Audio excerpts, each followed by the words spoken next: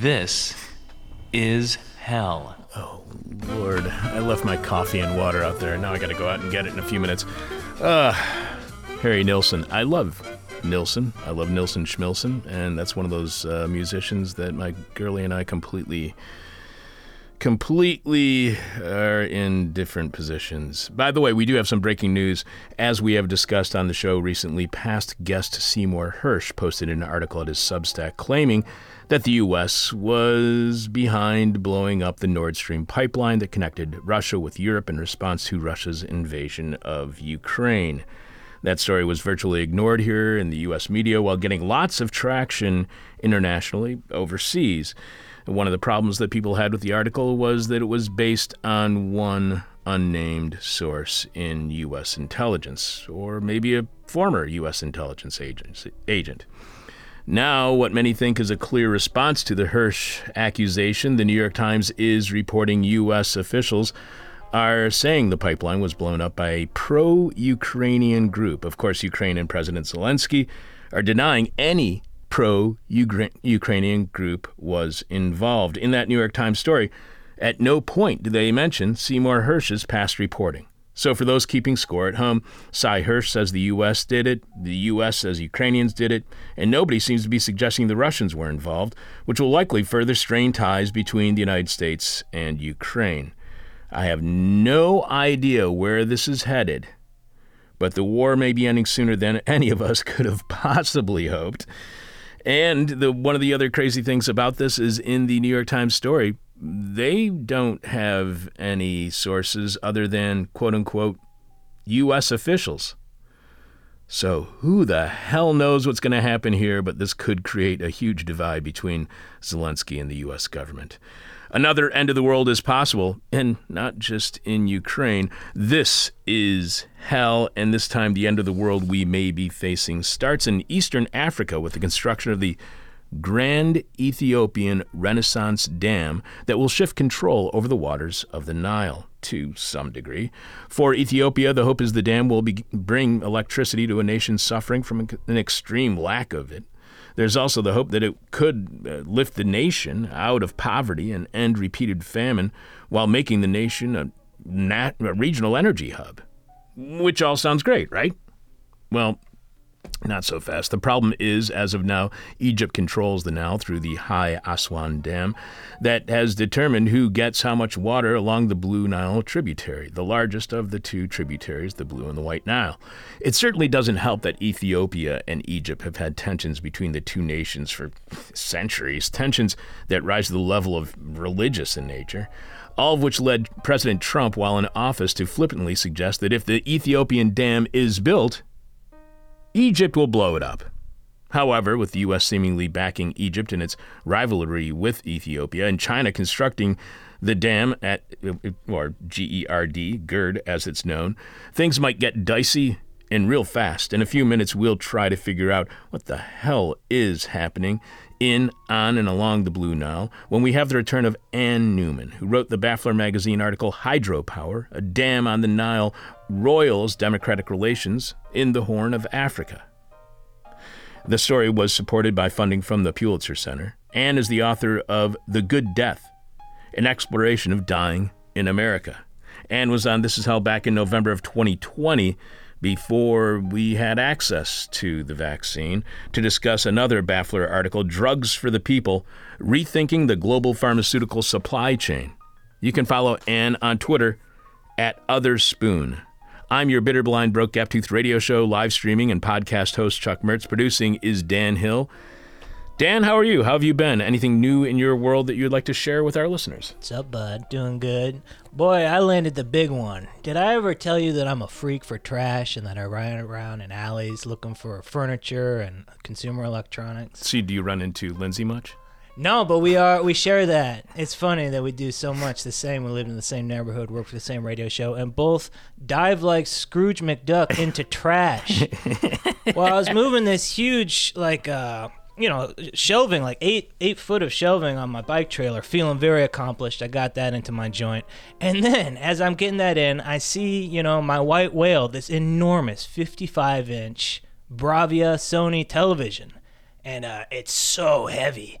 And so I'm like the old man in the sea trying to get this huge fish onto my boat. So is this one of the old CRT kind? No, it's not a CRT. It's a flat screen. It's an early LCD. Okay. I thought it was plasma because it seemed heavier, more dense, Right. more enormous than anything I'd ever gotten before. And I'm solo, I'm out there in my boat, and I'm giving myself a hernia getting in on my thing.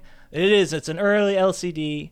And then the thing is, I had to go to work. I raced to work. I get there on time, but I didn't get to plug it in. I didn't get to look it up. So for 8 tantric hours, I'm just thinking about this TV. Does it work? What model is it? I'm trying to find it, but all TVs pretty much look like rectangles. Right. I get home, fire's right up. The picture's beautiful. I'm walking in the Lord's path. Things are turning around for me.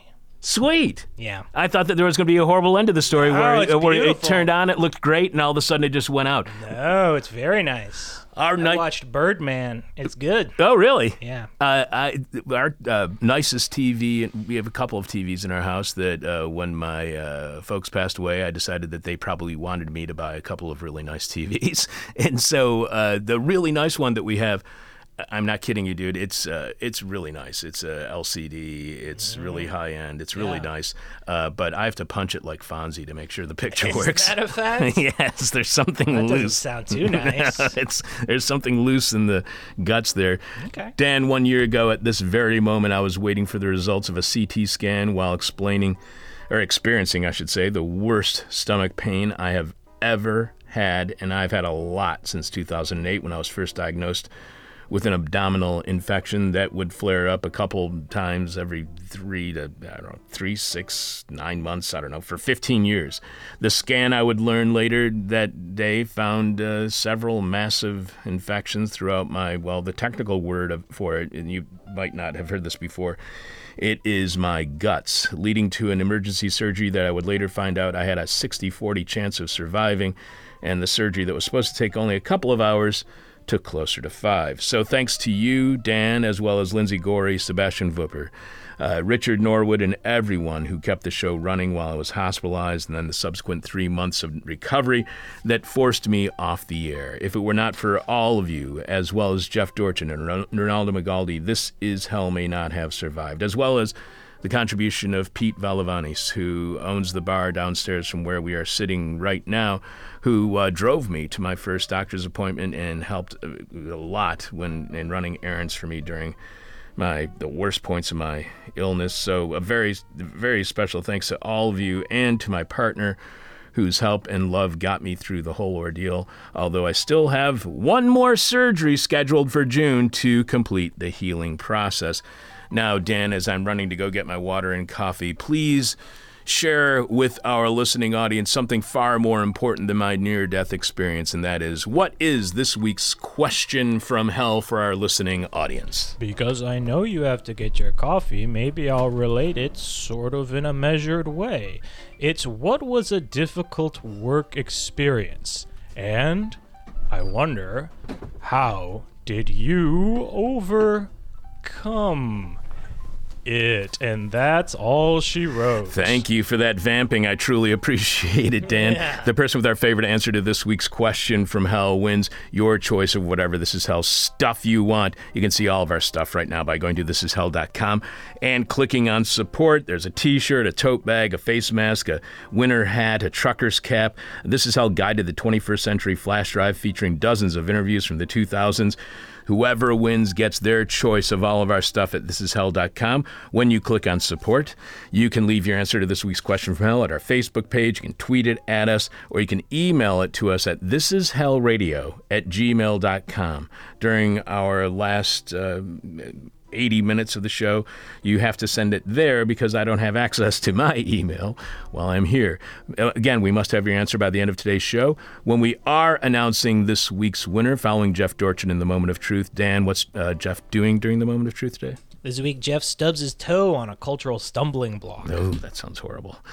As I have been mentioning this week, we are currently scheduling all of our guests for shows during the month of March. We want this process, as well as everything about the show, to be increasingly small d democratic. So we shared a list with first our Patreon patrons of 13 lucky books and their authors to be featured on the show, possibly this month. We then asked our Patreon patrons what books on that list they wanted to be discussed and their authors interviewed over the next few weeks. Now, shortly after today's show, we will be sharing that list with everyone on all the social media platforms that we currently engage in. Oh, Lord, how I hate ending a sentence with a preposition. But here's what patrons have been telling us about who they want on the show. Neil C. tells us that for something maybe a little different, Todd McGowan is someone I find very illuminating. He teaches film studies and is an expert in Hegel, Zizek, and psychoanalytic theory broadly. His books are very readable. I love that comment about a book. Your book is very readable. His latest enjoyment is Enjoyment Right and Left, explores how political postures are founded on forms of enjoyment. Would be happy to send a copy if interested. Yes, Neil, we are interested. Please do send a PDF if you have one to chuckitthishishell.com.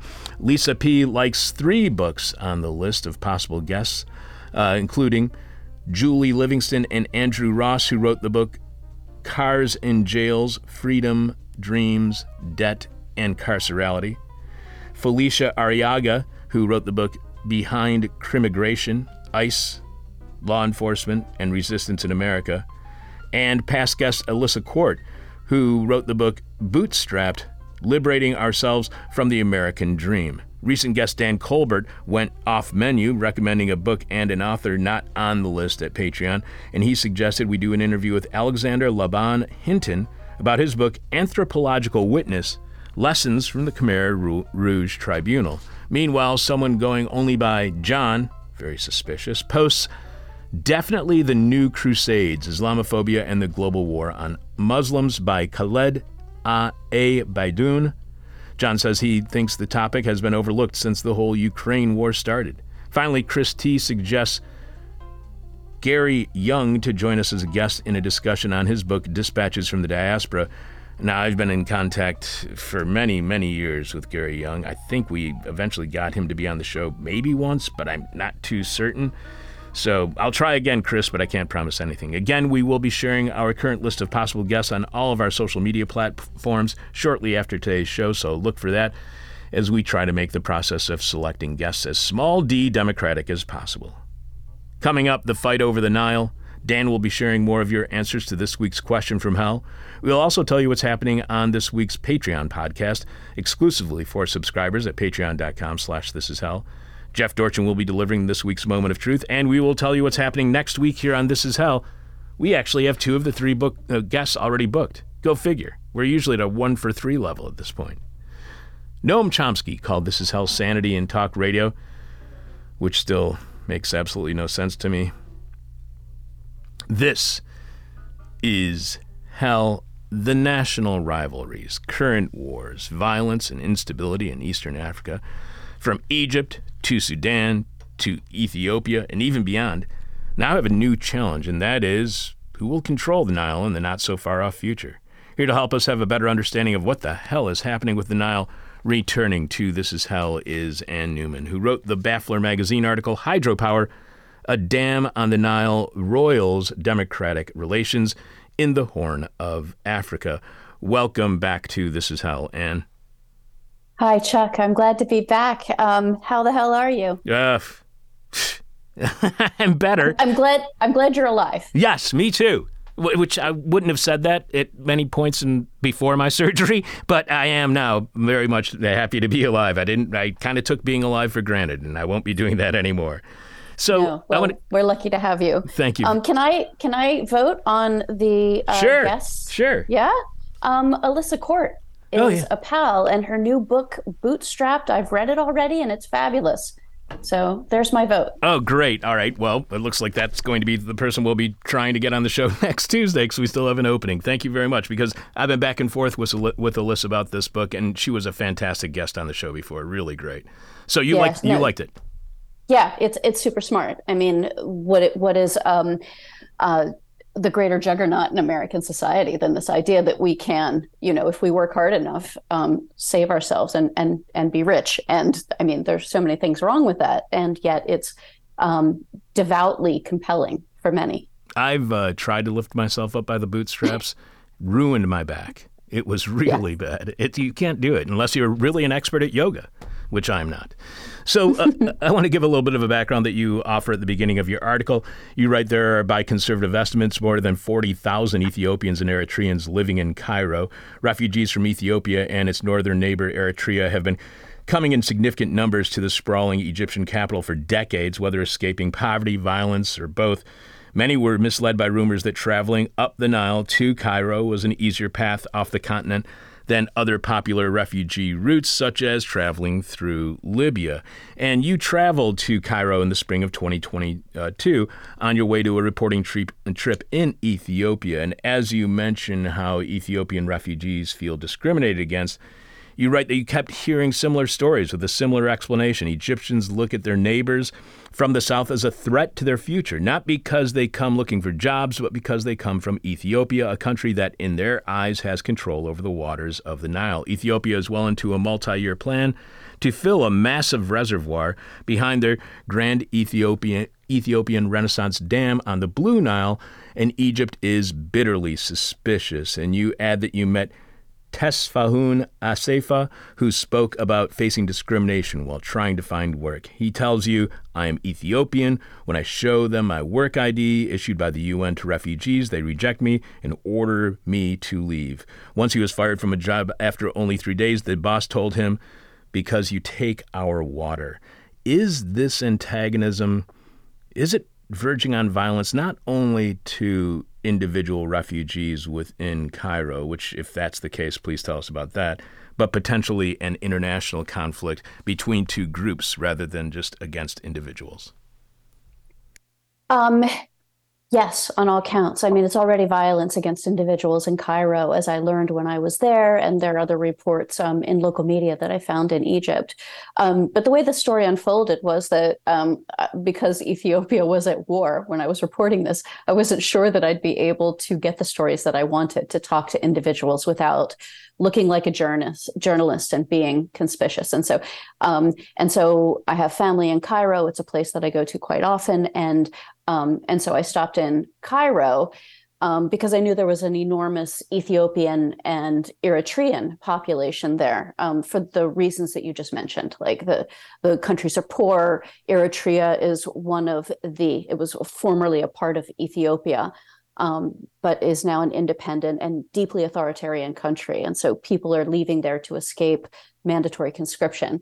And then Ethiopians as well have attempted to leave, prior persecution, and there are just tensions between various ethnic groups, and poverty, and some of the other problems that we've seen in the Horn for a long period of time. And so, in desperation, in the need to leave these homelands, refugees have walked up the Nile.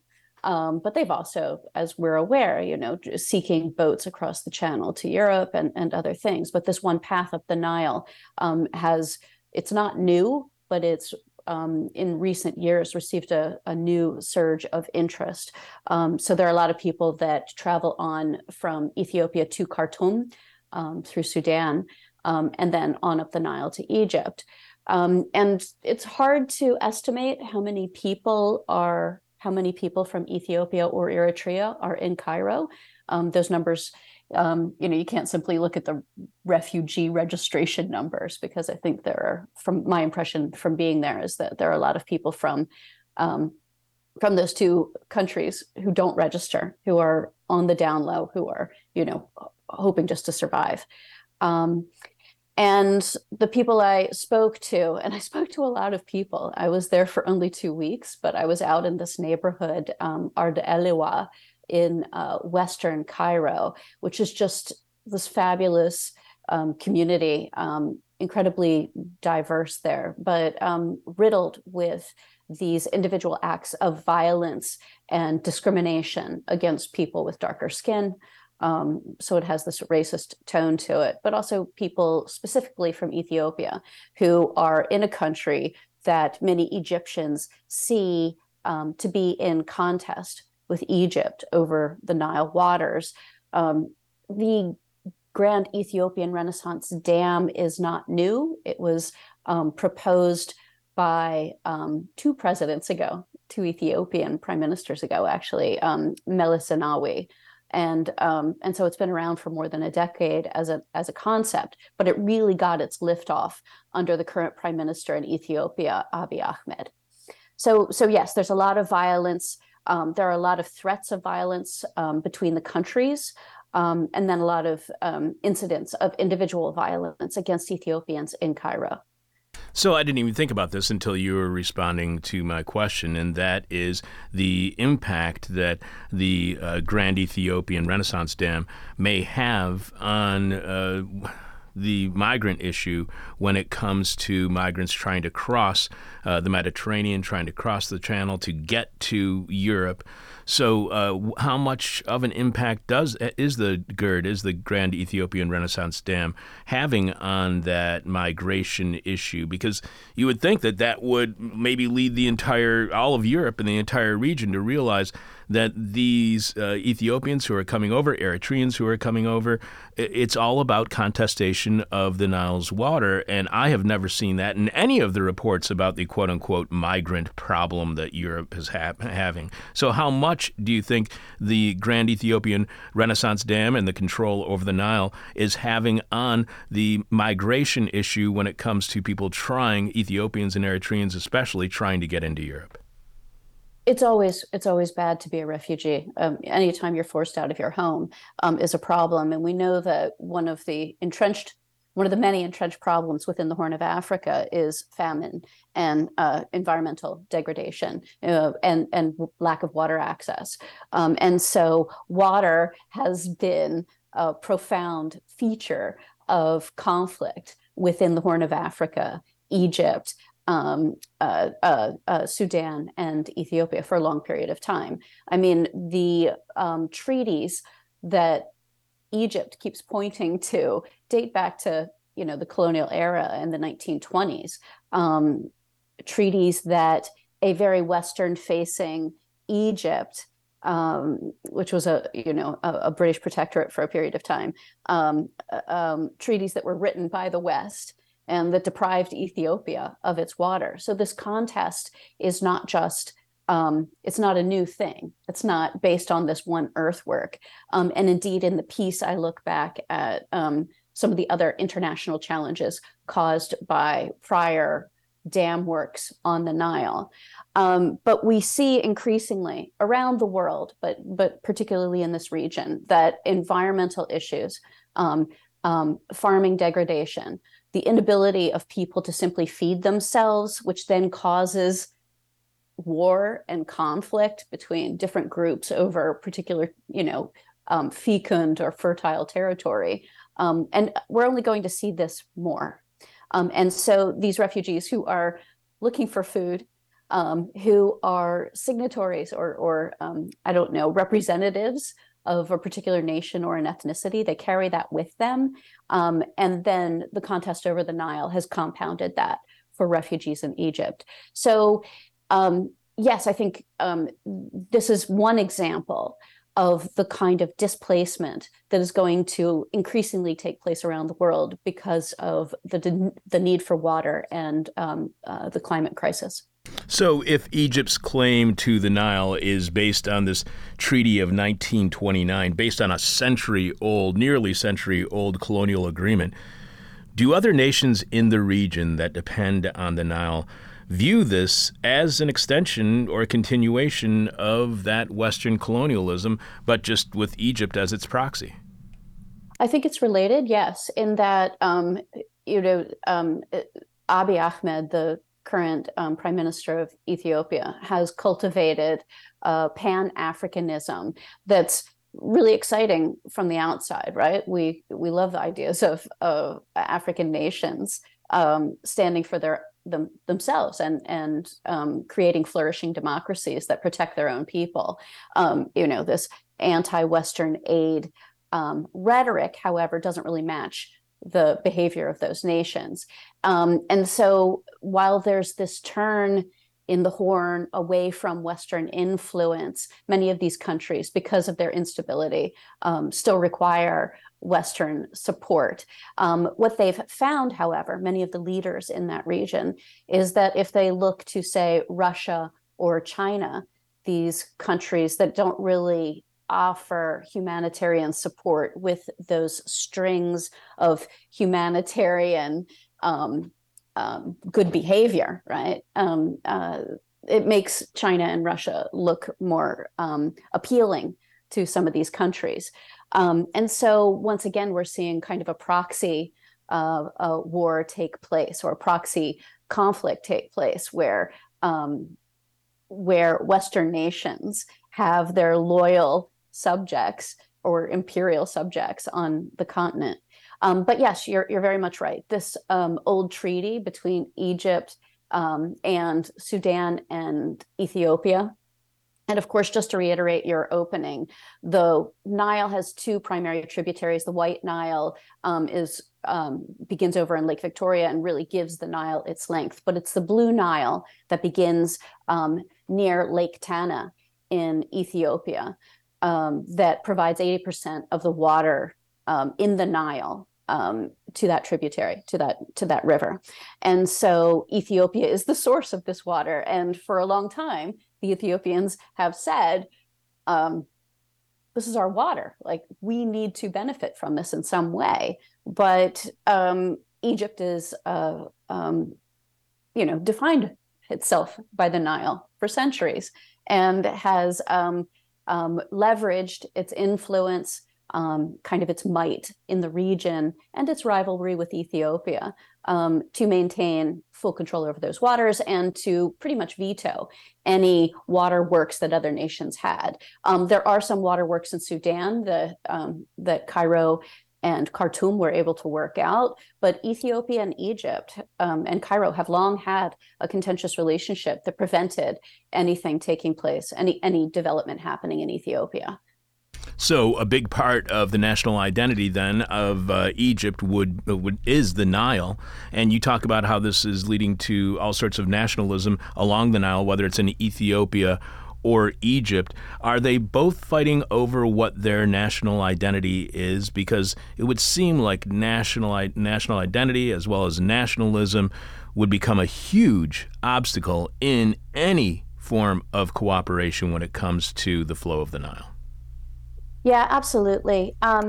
The issue of the Baffler that this piece is included in, I'm really pleased that it's an issue on nationalism around the world, and making us think about, I guess, the power and the benefit of nationalism. It can bring individuals to leadership roles, but if those individuals don't have democracy in mind, it can also be destructive.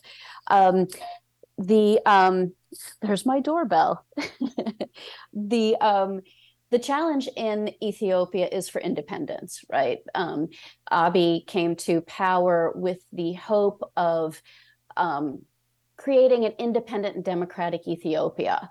And when his contentions with former leadership boiled over into what became a disastrous war beginning in November of 2020.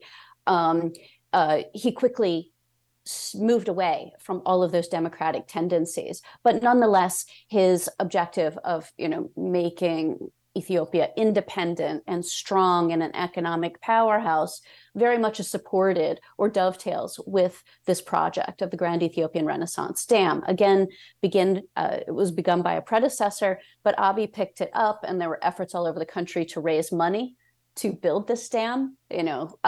Communities were hosting potlucks, and individuals were tithing their pay, state employees. And so a lot of this money was raised by Ethiopian people. So that's one form of nationalism, as we've seen it around Abiy, as all the promise of the future of Ethiopia is invested, on the one hand, in success over the prior leaders of the country, the war in Tigray, which peace agreements were signed last November. So we'll see how that works. But secondly, on economic independence, and when one project has been imbued with all of that hope and promise, it is a pretty risky prospect. On the hand of Egypt, it's really just El-Sisi is a dictator, hands down, and the country has been completely unable for several decades to address its lack of water, its water problem. The Nile, and I'll have to double check, or we can check this together, but a vast majority, like 80 or 90% of Egyptians live within 1 or 2 miles of the Nile. So it is the corridor that gives life to this nation. The rest of the country, which is, in great part, sand. And so the Nile is absolutely necessary. It has long been inadequate to individuals in Egypt. It doesn't provide enough water. And the country has been unable to get around that fact, to restructure water use in agriculture, for instance, which is one of the great uses of water in Egypt.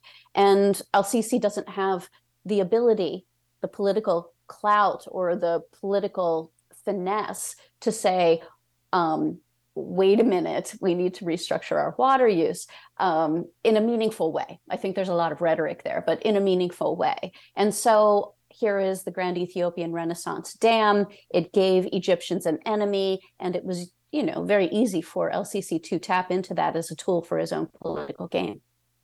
And I want to get back to the, the mismanagement that Egypt has of their water resources, but I'm going to jump a little bit forward into your article just for a moment, because you mentioned how in Cairo you meet a man by the name of Yared, who had been a singer at somebody's wedding, and Yared wanted to show us where he lived with his wife. She greeted us at the door with a bright-eyed toddler on her hip. She told me that she had been harassed by other Ethiopians in Cairo for posting criticism of the Ethiopian government on Facebook, and assaulted on the streets for being Ethiopian. While walking home from work, an Egyptian man slapped her butt and stole her cell phone. So she is not only treated with discrimination by Egyptians, but she is also disliked by other Ethiopians. And I just want to make this point that there is criticism within Ethiopia of the Ethiopian government, despite the fact that it is bringing about this Grand Ethiopian Renaissance Dam. So what is the criticism that even Ethiopians are having of either the current government or the dam in general? Oh God, that's so big.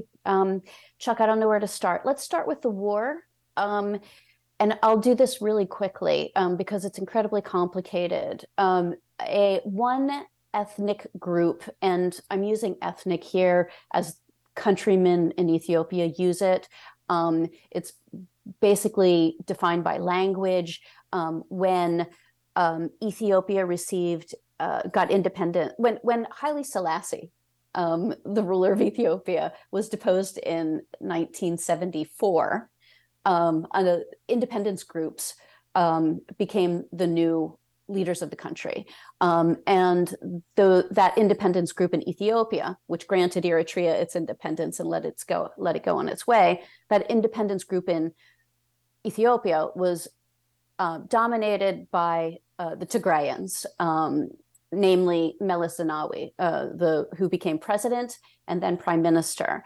That group ruled the country with a strong hand for a long time.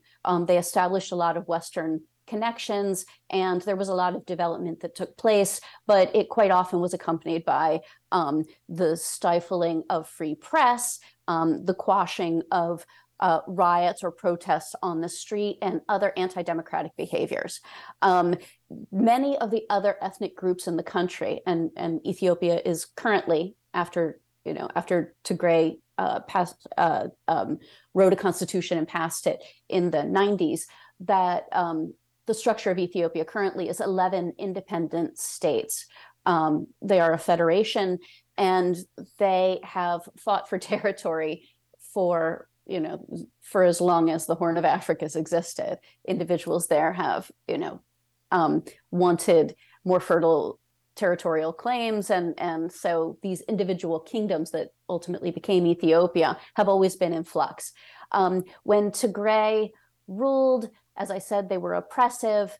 They dwindled over a period of time and were ultimately pushed out in 2018 with the rise of Abiy Ahmed, who is the current prime minister. Abiy came in and immediately formed peace with northern Eritrea, the country just north of Ethiopia, and received a Nobel Peace Prize. I mean, he was the darling of the international community, much like his predecessor, Haile Selassie in the 1970s. But that's deep history. And so Abiy was, revered for his youth, for his education, and for what he professed were his plans for the future of Ethiopia. So when the Tigrayans retreated to their territory, which is in the north of the country, tensions between the new administration under Abiy Ahmed and the old administration that he had pushed out, the Tigrayans, increased. And on November 3rd, 2020, the federal troops of Ethiopia kind of blacked out the entire region of Tigray, where 7 million people lived, and cut banking and internet and all of this. Basically, journalists couldn't get in or out of the place. And that lasted for almost to the day 2 years, for a long 2 years. Over 500,000 civilians were killed. Up to 5 million people were displaced. And so when you're talking about the violence that Ethiopians are experiencing on the streets of Cairo, much of that is an extension of the violence that is taking place in Ethiopia right now. We're in the aftermath of the war. We're hoping peace will hold, but the violence against Tigray by the federal government has caused old rifts among these many ethnic groups to come up again, particularly in the areas around Addis Ababa of Oromo. And so there's ongoing conflict in Ethiopia. Much of it these days is ethnic based, or at least that's a fault line that can be used for political purposes and violence purposes. And in the streets of Ardelewa, Cairo, Ethiopians stand out. They are they stand out among the Egyptian, predominantly homogenous Egyptian community, and they know each other. It's a very small, tight-knit group. I mean, whenever you're living in persecution, you tend to know one another in your persecuted group. But within that persecuted group, there are these residual rifts that are left over from the homeland of Ethiopia. You also point to the grand-scale mismanagement by the Egyptian government of their what you call grand-scale environmental mismanagement. And does Egypt, do they have the resources to do a better job at environmental management, or do they not have the people in leadership to address the problem? What is the biggest obstacle to that environmental mismanagement? Because we've had guests on the show before during the early stages of the pandemic when people were talking about supply chain issues. We had guests on the show telling us that in Egypt, the problem isn't supply chain issues, as well it is, but it's more so the globalization and neoliberalism and the free market attitude that Egypt embraced, and changing their from a nation that had food sovereignty and growing its own wheat to a country that is now a food importer, and they grow different products now that are not something that can be consumed for food. So what are the biggest obstacles when it comes to Egypt's environmental mismanagement, and does globalization play a role in that mismanagement? Yeah, I agree with all of that, but globalization can also be managed, right? Just like anything else. There are ways that Egypt could have put its economic and environmental future first in making decisions as to what crops would be grown. So without regulation, when individual entities, and in many cases influential in Egypt, are making their decisions about how to focus industry and manufacturing and farming and development, without some sort of direction, those industries are going to go chase that dollar. And if that means that food is not being produced at the necessary rate within Egypt's borders, so be it. I think El-Sisi hasn't had the political power to to reorganize these influential industries and groups within the country. I mean, for a long time, Egypt has known that its water supply is diminishing, quite limited, and not going to improve. And yet the country hasn't found a way to to find other sources of water, quite simply. And I mean, it's not the only country that hasn't done that, right? The rest of us have been swayed by industry chasing profit and a centralized government that hasn't really thought clearly about sustainability and how we're going to feed ourselves in the future. So I don't want to single Egypt out, but the water crisis in Egypt is dire, and the country has got to do something about it. I think, Egypt has been holding annual meetings on the water crisis, but we're just not seeing a wholly top-down, bottom-up restructuring of the use of those resources in a way that the problem demands. We are speaking with Ann Newman, who wrote the Baffler magazine article, Hydropower, a Dam on the Nile, Royals' Democratic Relations in the Horn of Africa. But it's not just Egypt that is having issues with mismanagement. As you point out, Ethiopia is actually having their own mismanagement problems when it comes to the construction of the Grand Ethiopian Renaissance Dam. When it comes to this mismanagement of the GERD in Ethiopia, or the environmental mismanagement of Egypt, to what extent does corruption play any role? Or is mismanagement in both countries more of a reflection of inept governance? I hate binary questions, but they're always fun to ask. Is it ineptitude or corruption? I think it's a mess of all of it. In Ethiopia, the issue with the Grand Ethiopian Renaissance Dam is that Ethiopia has desperately needed this dam. Ethiopia would like to lift its people out of poverty. It would like to bring electricity to Ethiopians in the rural areas as well as the cities. The numbers of those who have electricity in Ethiopia are still incredibly low. People living without lights or electric heaters or even a way to electrify farming processes. And so this dam is a way to do that, but also to create a surplus of electricity that the country can then use to generate revenue. And indeed, the Nile begins in Ethiopia. There's no reason why the country shouldn't be able to utilize this natural resource of their own. And yet, the country hasn't had the ability to bring together the resources to complete this dam until now. And the political challenges, the recalcitrance of the Egyptians and the Sudanese to even work on negotiations about the water. Nile, Egypt just shut down this conversation again and again and again. And so even when Egypt says, okay, we're, as they did in the fall, let's talk about this. Let's make these negotiations happen.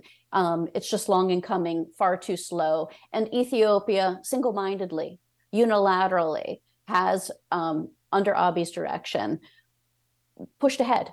Said, okay, we're doing this on our own. No one has the right to tell us what we can and can't do for our people. And Egypt and Sudan just have to accept that we are going to provide for our own. There's a bit of messianic language in Abiy's communications. He believes that he was appointed by God. He harks back to the imperial era under Haile Selassie. He has shown a lot of favorability toward one group, the Amhara, that have ruled the country for about a century. And so this dam project has then been imbued with kind of a destiny for Ethiopia. So I think the way that it's been used is problematic on the ground. The reticence to speak with Sudan and Egypt has not been good for Ethiopia. But those two countries have not been open to those conversations either. And so, and as I write in the piece, there weren't many outside sources that were able to step in and constructively help these three countries over the hurdle. So one of the things I just kept wondering about is obviously Egypt and Ethiopia are both very, very aware that there needs to be coordination for them to properly manage the Nile. Yet Egypt is doing their own thing. Ethiopia is doing their own thing. How popular is cooperation within Ethiopia or Egypt? Are they both so nationalist at this point that cooperation is just not politically popular? And without that cooperation, what does that mean for the region?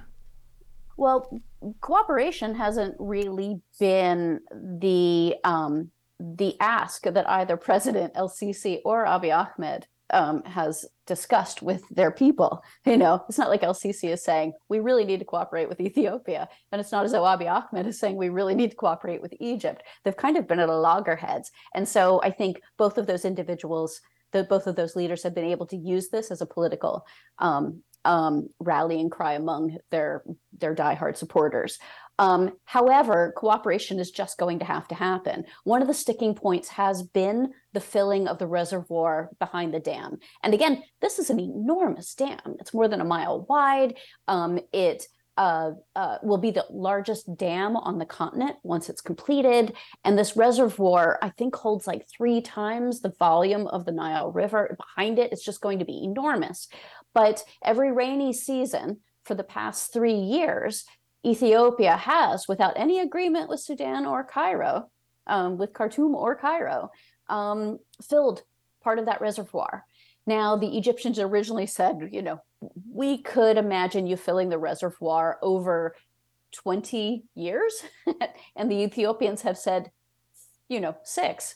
And so there's a huge difference between the starting place for either of these countries. Now, of course, the pressure to fill that reservoir as quickly as possible to bring this dam online is the higher the pressure behind the dam walls, the more turbines that can be employed to start generating electricity. But as I note also in the piece, all of this would be amazing for Ethiopia. They get turbine after turbine online, and individuals in cities around the country start to reap the benefits of this electrification. But because of the turmoil in Ethiopia at the moment, the decline of popularity of Abiy Ahmed, the ongoing violence in different states around the country, just the internal destruction of this hideous 2-year war, just gruesome war. All of these things have undermined Abiy's popularity, but also prevented him from really focusing on development of this and other projects.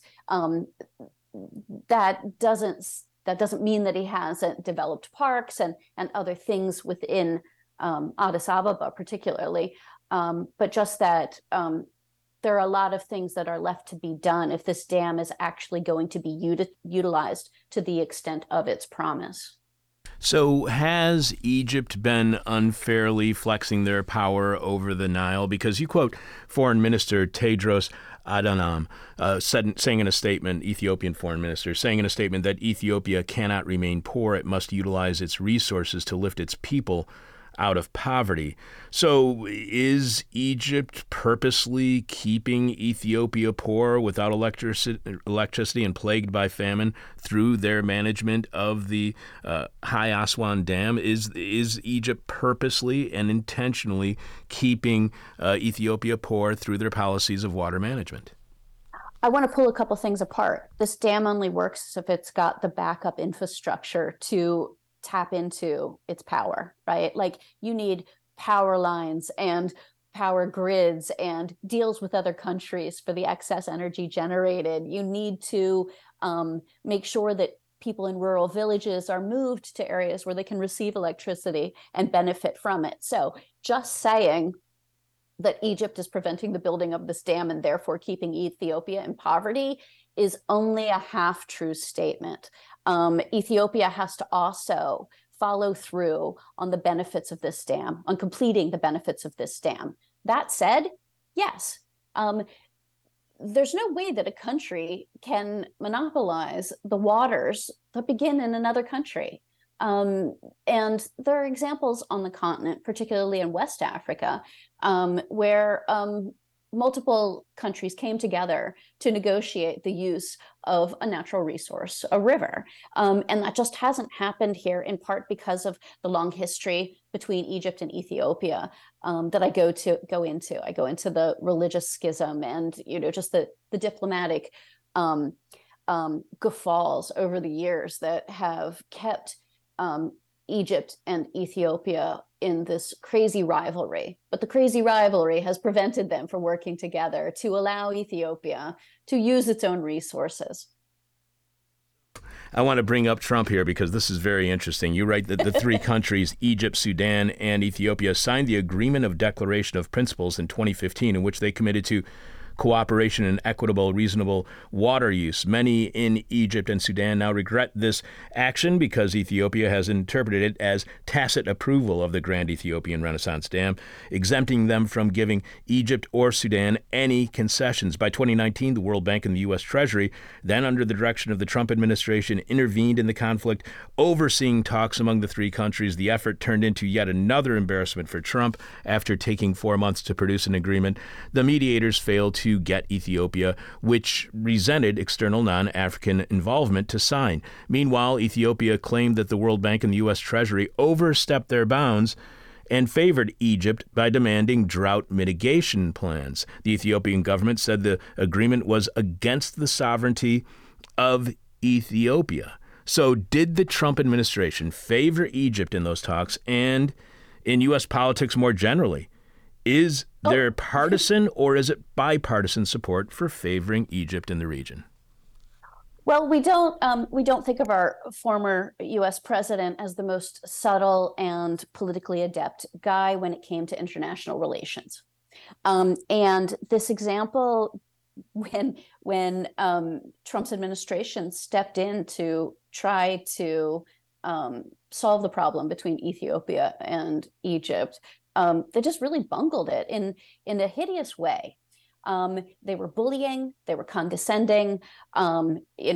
Trump said that the conflict, quote, let me read this quote because it's so bad, so good, it's so bad. It's a very dangerous situation, Trump said on the call, referring to the Grand Ethiopian Renaissance Dam, because Egypt is not going to be able to live that way, and they'll end up blowing up the dam. And I said it, and I say it loud and clear. They'll blow up the dam. This was in October of 2020. It was right before the war in Tigray began in Ethiopia. Tensions were high for a host of reasons. And here's the US president on behalf of El-Sisi, right? Like without, just jumping in and tag teaming El-Sisi and threatening Ethiopia that Egypt was going to bomb the dam. I mean, that was really bad for international relations. And it just made the US administration look completely inept in everything that they were doing. It did not move the conversation along at all. And it just continued to stay a terrible situation. Like that administration, the Trump administration, had no effect on the negotiations in a positive direction, and indeed set back the negotiations.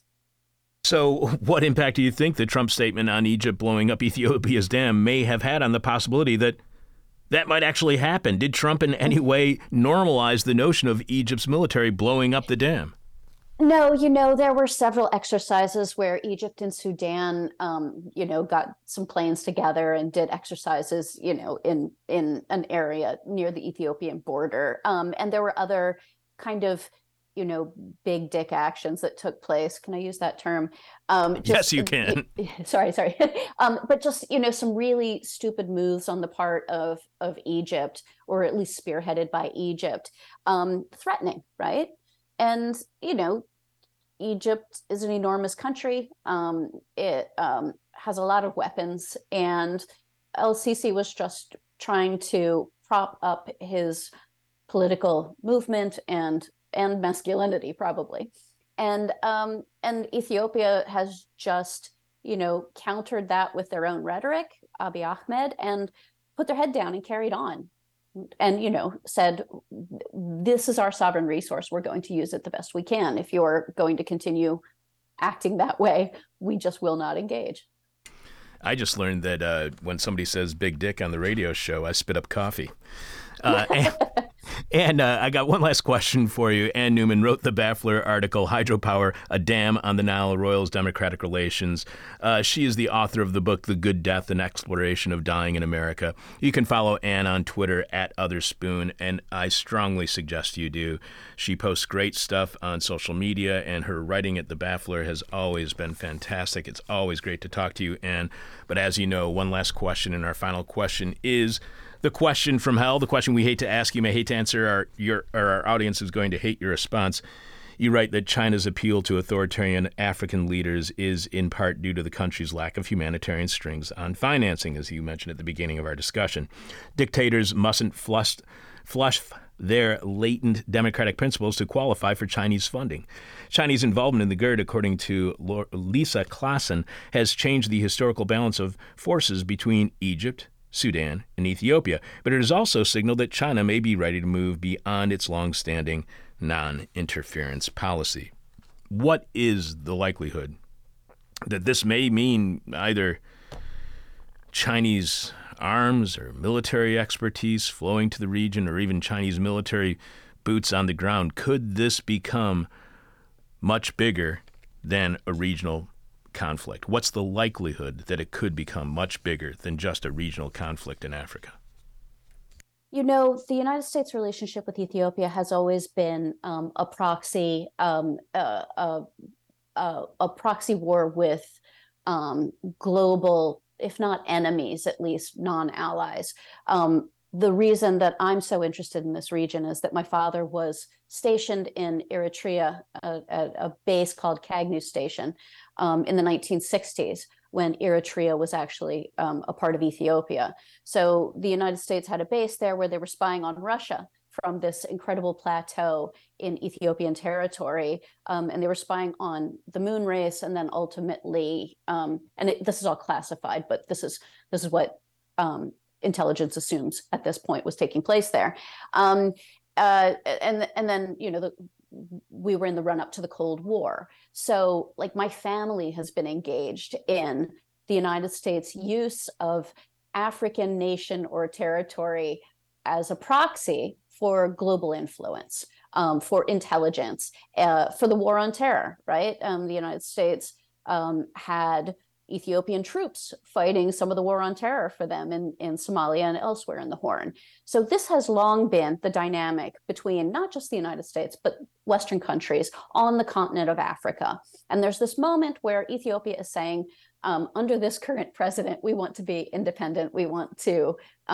we don't want to rely on other nations. We want to make our own decisions, and we want to be a democracy. And the sadness of the past, I'll say 5 years. The sadness to me in the past 5 years is the absolute collapse of that promise in Ethiopia.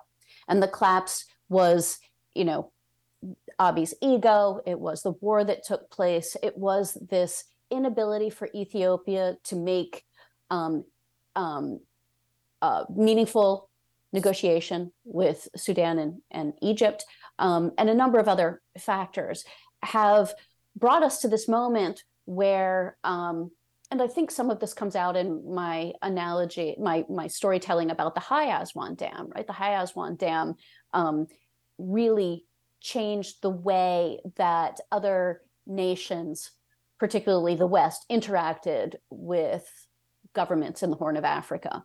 And so indeed does this dam have that power, where China has a lot of influence. China doesn't care what Abiy does with his people.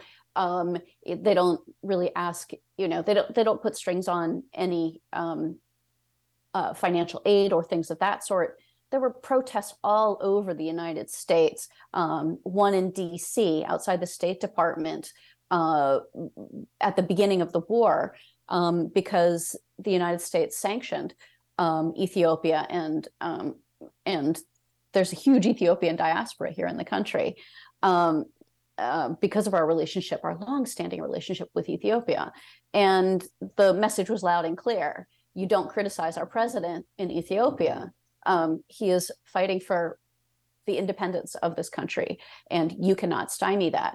And so that's a long way for me to say that this struggle for proxy power on the continent of Africa, but particularly in the Horn, as pertains to our discussion today, it's been going on for a long time. We've seen shifts of loyalty to the United States or of loyalty to Russia and China. And as our relationship with those two powers continues to, I'll say, fester, we're going to see that reflected in Ethiopia's moves. And it is always a pleasure to have you on the show. Again, Ann Newman is the author of The Good Death, An Exploration of Dying in America. Follow her on Twitter at Otherspoon. Thank you very much, and you know I'm going to annoy you in the future. And if we do have Alyssa Court on the show, I'll thank you on air, as well as being one of the people who recommended her, as well as I'll contact you and tell you if that interview happens. Yeah, let me thank some people. I want to thank the Pulitzer Center for funding this reporting. It's really important. And I want to thank you so much for bringing me on. Not a lot of people are paying attention to this, and it means a lot to me. That's why we had you on, because you're paying attention to something that is really important to the entire world and unfortunately is being ignored in the U.S. media despite all of the money and funding it does have. So thank you so much, or maybe because of the money and the funding it has. So I'll keep that in mind too. All right. So thank you very much, Ann, and have an enjoyable upcoming weekend. Thank you, Chuck. You too. Bye-bye. Take care. Live from the United States, where capitalism is the virus, this is Hell. Wow. If what you just heard from Ann Newman on the potentially frightening future of the Nile, that made you feel like you actually learned something, or yeah, this really is hell, show your support by becoming a Patreon patron at patreon.com/thisishell. And then you'll get our weekly bonus Patreon podcast, which streams live every Thursday at 10 a.m., as well as access to 350 past Patreon episodes, more than 350 past Patreon episodes, with our interviews that are not available anywhere else from our 26-year archive, currently only at our Patreon page. You also get a discount on all of our merchandise at thisishell.com when you click on support if you are a Patreon patron, because you get a secret code word so you can get that discount. Dan, please remind us, what is this week's question from hell, and tell us how our listeners are responding so far. This week's question from hell is, what was a difficult work experience and how did you overcome it? Over at Facebook, Greg G answers, going to an office with managers who prioritize butt-in-seat time and management by walking around. I got a remote job. Mark A answers succinctly, Monday, drugs. I wish I could plug the restaurant that he owns right now, but I don't think I should because of his answer to the question from hell. Maybe not. Maybe next week. Yeah. Over Twitter way, we got CKUW. They answer, Rob and D'Angelo did a white fragility workshop, overcame it by forming a union. Okay. Carlos Marx says, working is a difficult experience, and I still haven't been able to overcome it. Bravo, Carlos Marx. Yeah, true enough, and coming through with his name there. Again. Finally, we got old friend Eats Farts 69, who answers, during my late teens, I worked in the cafeteria in a retirement home that specialized in Alzheimer's and dementia. On Christmas Eve, one resident asked where his wife was. Oh, no. I asked the front desk attendant, who explained that the man's wife was in another area of the complex. Well, that doesn't seem as bad as it could have been. No, I know. That's what I thought, too. I thought it was going in a real bad direction. Almost the best case scenario. Oh, she's right over there. You know? Exactly. That's sad. So, on this week's Patreon, I will share what few insights I have into crime, being a victim of it, perpetrating it, being an observer of it my entire life, and the media's fascination with it.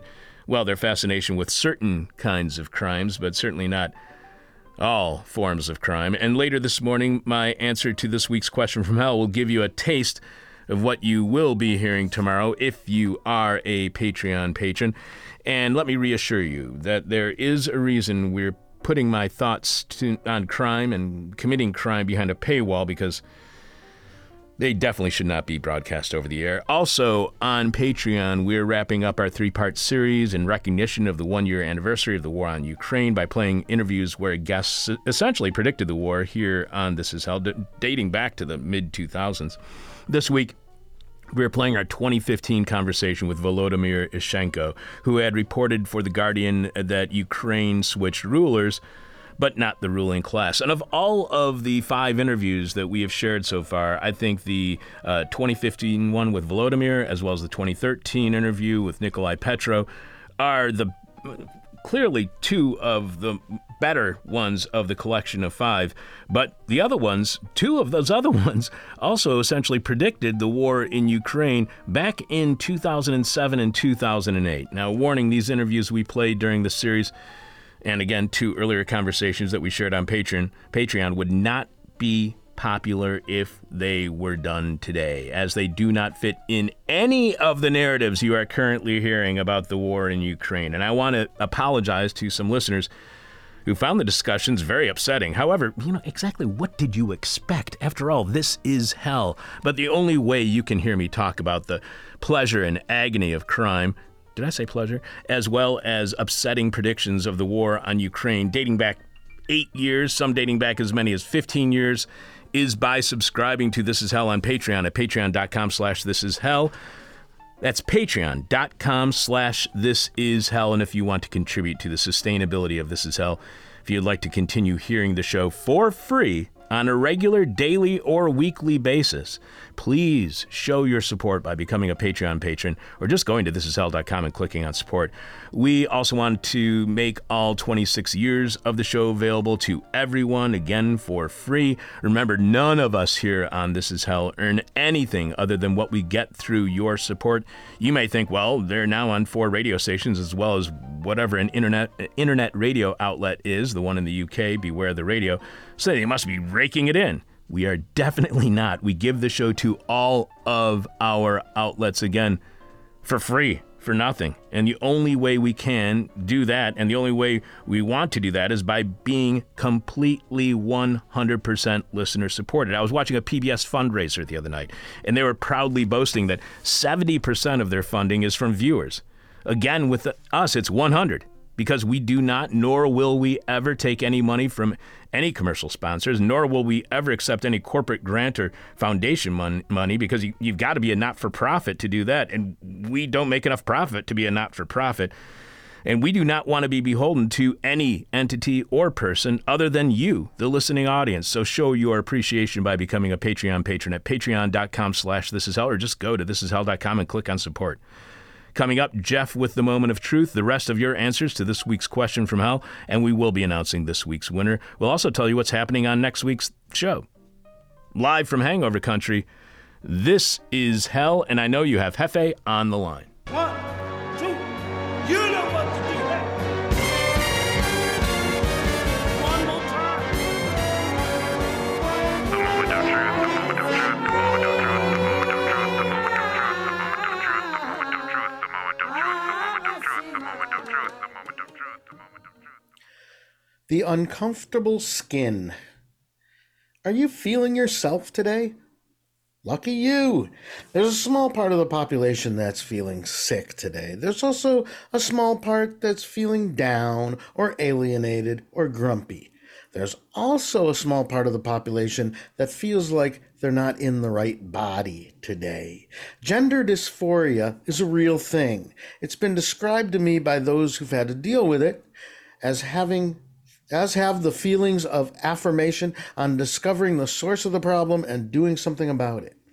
We counterpose gender, as in gender roles imposed by society, as a quality separate from sex, which we have been taught is biologically determined at birth and inherent in an individual's genetics. We're taught there are 2 sexes, male and female, the infamous sexual binary. Certain political movements, stand-up comics, evolutionary biologist atheists, and authors of whimsical childhood wizardry adventures seem to believe that transsexuality is the act of using the costume of gender to disguise oneself as a member of the opposite sex. They also seem to believe things even more wrong, but delving into that morass is a topic for another day. Biological sex is more flexible than its common definition. XX chromosomes equal woman, XY chromosomes equals man. To quote from an article by Claire Ainsworth, published in Nature magazine 8 years ago and reprinted in Scientific American, gene mutations affecting gonad development can result in a person with XY chromosomes developing typically female characteristics, whereas alterations in hormone signaling can cause XX individuals to develop along male lines. She goes on to describe many different instances where hormonal signals governed by varying activity or occurrence of some genes, or the sensitivity or insensitivity of some cells to certain hormones, blur the lines between the two sexes we generally talk about as having solid boundaries between them. Changes can occur from as early as a few weeks into an embryo's gestation to a decade or two or more of living in the world. The conclusion of biology is that sex, not just socially constructed gender, is a spectrum, that the rigid dichotomy probably doesn't apply to most people, and demonstrably not to at least one person in 100, and those are just the people doctors define as having intersex conditions, or DSDs, disorders of sexual development, medically speaking. When we add to that number those with a powerful psychological sense, not genotypically reinforced, of being miscast as belonging on one side or the other of the oversimplified biological dichotomy, the number of our transgender friends and relatives multiplies. The gender dichotomy was already understood to be a Procrustean diagram, at least by the late 19th century. The feeling even some of my most sophisticated friends have that this is happening all of a sudden comes from the increased visibility trans people have been demanding for generations and are now finally receiving. And it is the least they are due, because for all the centuries they've been treated as invisible, their existences were easily erased by the cruel, the phobic, the violent, and the opportunistic who capitalize on the cruelty and fear-driven violence of others. Gender costumes and behavior should not be a prison imposed by society. For that matter, no type of conformity should, no job should, no status in a family should, no position in an institution should. I mean, really, prison shouldn't be a prison imposed by society either, but as I observed last week, we're a society of condemnation. How the world dearly loves a cage, as Ruth Gordon said in Harold and Maude, speaking of Dreyfus imprisoned on Devil's Island. That's a film from the 70s, very much about gender roles as prisons.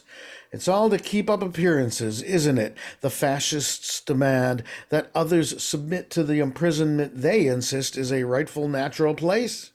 And if a person won't submit, they make up lies about their demands being immoral. They make up lies about them grooming, indoctrinating, or drinking blood from innocent children. Folks eat that stuff up. They've been eating it up for centuries. They'll volunteer for your terrorist militia or torch-wielding mob for sure if you feed them that slop. The first institution for treating victims of sex misassignment was founded in Germany in 1919. It was destroyed by Nazis in 1933, and just yesterday, 90 years later, the governor of Tennessee, Bill Lee, put his signature on a law that makes gender-affirming medical care for minors a felony. It categorizes as child abuse any care that includes hormone treatments or puberty blockers meant to aid a minor to identify with or live as a purported identity inconsistent with their assigned sex at birth. Purported identity? Live as a purported identity? What exactly is being called into question by that language? Oh, yes, it's not a real identity. It's a disguise. It's just a trick to help a prisoner escape. Health professionals around the world recommend the healthcare Tennessee just banned for treating gender dysphoria. It can mean the difference between a teenager coming to accept themselves in the world or taking themselves out of the world through suicide. The law goes into effect a year from now, at which time all minors in Tennessee receiving such care must stop. Governor Bill Lee coincidentally shares an identifying moniker with the nom de plume under which William S. Burroughs, the homosexual poet, wrote his first novel, Junkie. Governor Lee, on the same day, banned drag shows on public property, an act that might be his indirect gambit to privatize libraries. Then again, it might be an ironic homage to Burroughs, meant to make us imagine what he might say were he alive to witness this abomination, like, that fascist son of a bitch must be snorting Sandy Flush or something. This new resurgence of bigotry around the world is depressing, but there is reason for hope. The Tennessee laws and other similar ones being enacted in other states, let's call them vicious blue laws, are not going to be implemented without facing legal challenges that have already been prepared. Yes, the Supreme Court is made up largely of exactly the type of prison-loving jurists who would support the blue laws, the vicious blue laws, but they're also cowards, and current events show popular support for brutal closed-mindedness falling. The white supremacist Day of Hate was a no-show burger of nothingness. Likewise, the audience for this year's CPAC conference, since Fox News' Tucker Carlson, Laura Ingraham, and Sean Hannity were recently exposed in emails as liars, mocking the intelligence and beliefs of their own audience, things just haven't been the same. But it's a crime of abuse that individuals merely struggling to be the person they feel they're intended to be have to face victimization during this decade's right-wing temper tantrum. It's also a crime that women's bodies and health are being booted around the political arena. It's a crime of abuse that poor people have to continue enduring the indignities and violent barriers the profit over people system puts between them and opportunities to escape into a better future. It's a hate crime when police decide to escalate violence towards citizens because they're black. It's easy for me to say, just hang on, we'll get through this, because I'm a lot less likely to die than those exemplars as a result of these spasms of fascism's restless leg syndrome, especially now that I've been vaccinated against the plague. But lately, I feel we've all been showing how much we hate these disguises they make us wear. It's like the emperor's new clothes in reverse. It's the people's painfully uncomfortable uniforms. I don't mean to commandeer the struggle of trans people as a metaphor, more to look to it as an inspiration. A trans journalist described what it would be like to be forced to inhabit their previously assigned sex now that they've taken steps to become the person they always needed to be, as akin to wearing a skin suit. We know the rulers aren't wearing anything special, if they're wearing anything at all. They have no right to enforce a dress code of ill-fitting skin suits. This has been the Moment of Truth. Good day. Bravo, sir, but I'm up against the clock, so I gotta go. Well, how is that my problem? I don't know. Until All right. next time, Yes, sir. stay beautiful. You too. Live from land stolen from the Potawatomi people, this is Hell. Dan, please remind us what is this week's question from Hell, and share with us the rest of our listeners' answers, if there are any more. This week's question from Hell is, what was a difficult work experience and how did you overcome it? And there are no new responses. So I really like Carlos Marx's working is a difficult work experience, and I still haven't been able to overcome it yet. I also like the brevity of Mark A. saying Monday, drugs, SLS saying your dad, Wally R saying overcome. But if you don't mind, Dan, I think the best answer to this week's question from Hell was Old Grouch saying in the Navy and learned that the equipment for which I was responsible was a direct link from Washington to nuclear submarines. I voluntarily revoked my top secret clearance on the basis that if I knew orders for nuclear war were being transmitted, I would turn the equipment off. So I got discharged. Once again, white privilege kept me out of prison. I think that's this week's best answer to the question from he Hell. sounds like a hero. That deserves a trucker hat. Exactly. So, Old Grouch, we'll be contacting you shortly and asking you for your mailing address and what piece of This Is Hell merchandise you want that you can find at thisishell.com when you click on support, and we'll have that in the mail to you post haste.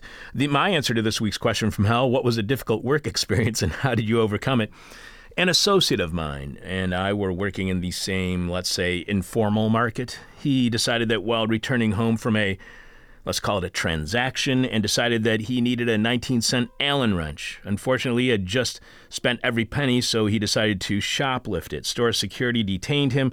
When the police arrived, they found on his person, as the cops say, contraband that was at the center of the less than formal business within which each of us participated. He was then taken to the cop shop where he was interrogated. I saw him a few hours later after he'd been released, and he told me that he was shown a list of names and asked to identify any names he saw on that list that were in the industry, if you will.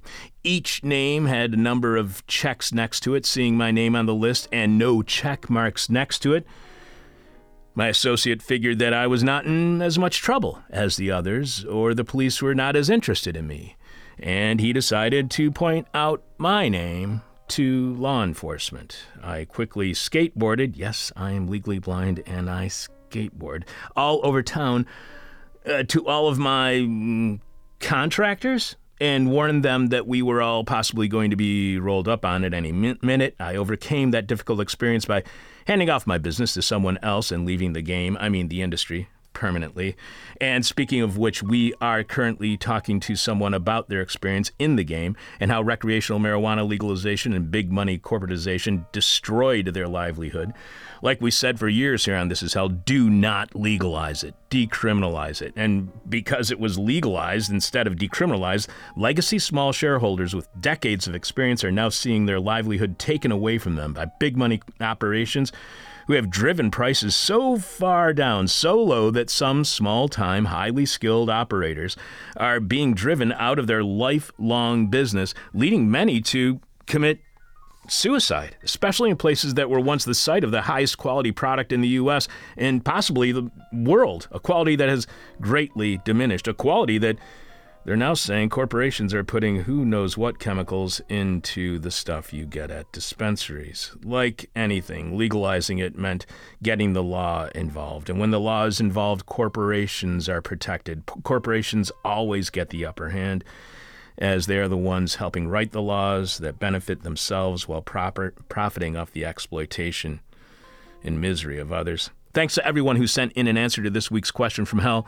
Dan, who are our confirmed guests for next week's show? We have two confirmed guests. Siddharth Kara is author of Cobalt Red, How the Blood of the Congo Powers Our Lives. Siddharth is an author, researcher, and activist on modern slavery. He's a British Academy Global Professor and an Associate Professor of Human Trafficking and Modern Slavery at Nottingham University. You can be a professor of human trafficking and modern slavery? I never thought about it, but I mean, I this guess guy so. is for sure. Yeah. Moreover, big thanks to listener Patrick L., who suggested we have Siddharth on the show.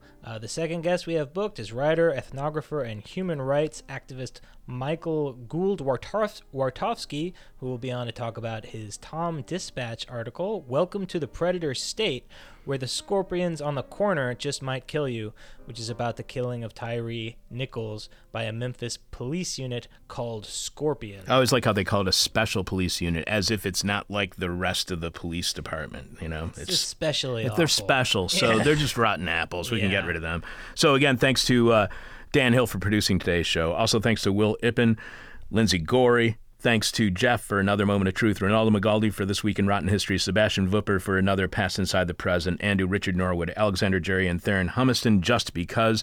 Talk to you on Patreon tomorrow at patreon.com/thisishell, when I will be exposing my life exposed to crime, and we'll be wrapping up our 3-week series on Ukraine that has really, really upset some people. And for that, again, my apologies, but what did you expect from a show called This Is Hell? Hang out with me, members of the This Is Hell crew, and other This Is Hell listeners for office hours this evening, our weekly meet and greet that's really a drink and think at Carrie's Lounge, 2251 West Devon Avenue in Chicago's West Ridge neighborhood, which is now at its regular Wednesday evening time, beginning around 6 and going until at least 10 p.m. Drop by, join us, and if you do, I'll give you maybe some subvertising stickers, maybe a free book. Who knows what I'll give you? I'll give you something. That's This Is Hell office hours every Wednesday evening, starting around 6, running till about 10. Carrie's Lounge, 2251 West Avon Avenue, Chicago's West Ridge neighborhood, downstairs from where I'm sitting right now. There's only one way to get over all of the problems that we've introduced to you on this week's set of shows. That's by sitting down in the lotus position, turning your palms towards the sky, focusing on that burning white dot in the middle of your forehead, and saying the simple words, everybody's stupid. My demon is on my butt. My demon talks to me in profanity like a sailor. And my demon tries to knock me down. And my demon tries to put me on a hell ride. Thank you for listening to This Is Hell. For more interview hell and to support the show, visit thisishell.com.